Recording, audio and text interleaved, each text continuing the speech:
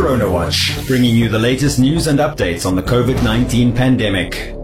With all schools across the country reopening for face-to-face learning today, the Ministry of Health and Social Services has cautioned that while many children will be excited about returning to class, there may be those who are nervous or afraid. This, the ministry says, is perfectly natural, urging parents to talk to their children about their feelings and reminding parents, children and educators that the toll-free COVID-19 hotline is available on 0800 100 100. While there are also other helplines that can be accessed, including the Lifeline Childline toll-free number 118. New York City Mayor Bill de Blasio has announced what is believed to be the first government-issued mandate in the United States requiring proof of COVID-19 vaccination for people taking part in indoor activities in the city. Workers and customers of indoor restaurants, gyms and entertainment and performance venues will require patrons to show a vaccination card or a city or state vaccination pass, or they will be denied entry, something de Blasio says is crucial because they know this will encourage a lot more vaccinations.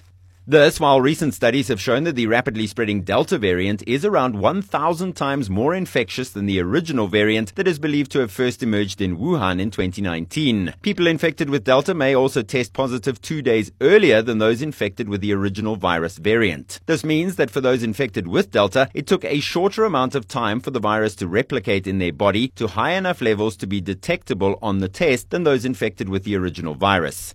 Based on this, it suggests Delta has a faster replication rate, a reduced incubation period, and greater viral shedding than the original SARS-CoV-2. Virologist Dr. Angela Rasmussen of the Vaccine and Infectious Disease Organization at the University of Saskatchewan in Canada says, if people are shedding 1,000 times more virus, the probability that a close contact will be exposed to an infectious dose is much higher, said Rasmussen. If people become contagious more quickly after exposure, they can have more opportunity to infect others. The mechanism behind Delta's increased transmissibility, she suggested, is just that there's lots more of it sooner. If there's more virus around, it's going to be easier to spread, citing the critical importance of getting vaccinated as soon as possible.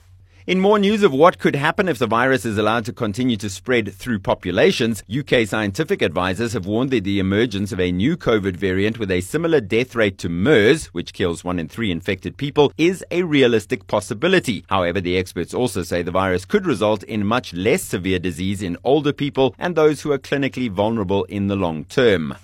And finally, in what could be the ultimate incentive for lovers of beach holidays to get vaccinated, Air Mauritius will resume weekly flights to South Africa on the 1st of October, coinciding with the island's full reopening to vaccinated tourists. Fully vaccinated tourists will no longer be confined to just one hotel or resort and will have free rein to explore the entire island, but will still need to present a negative PCR test taken within 72 hours of their departure to the island nation.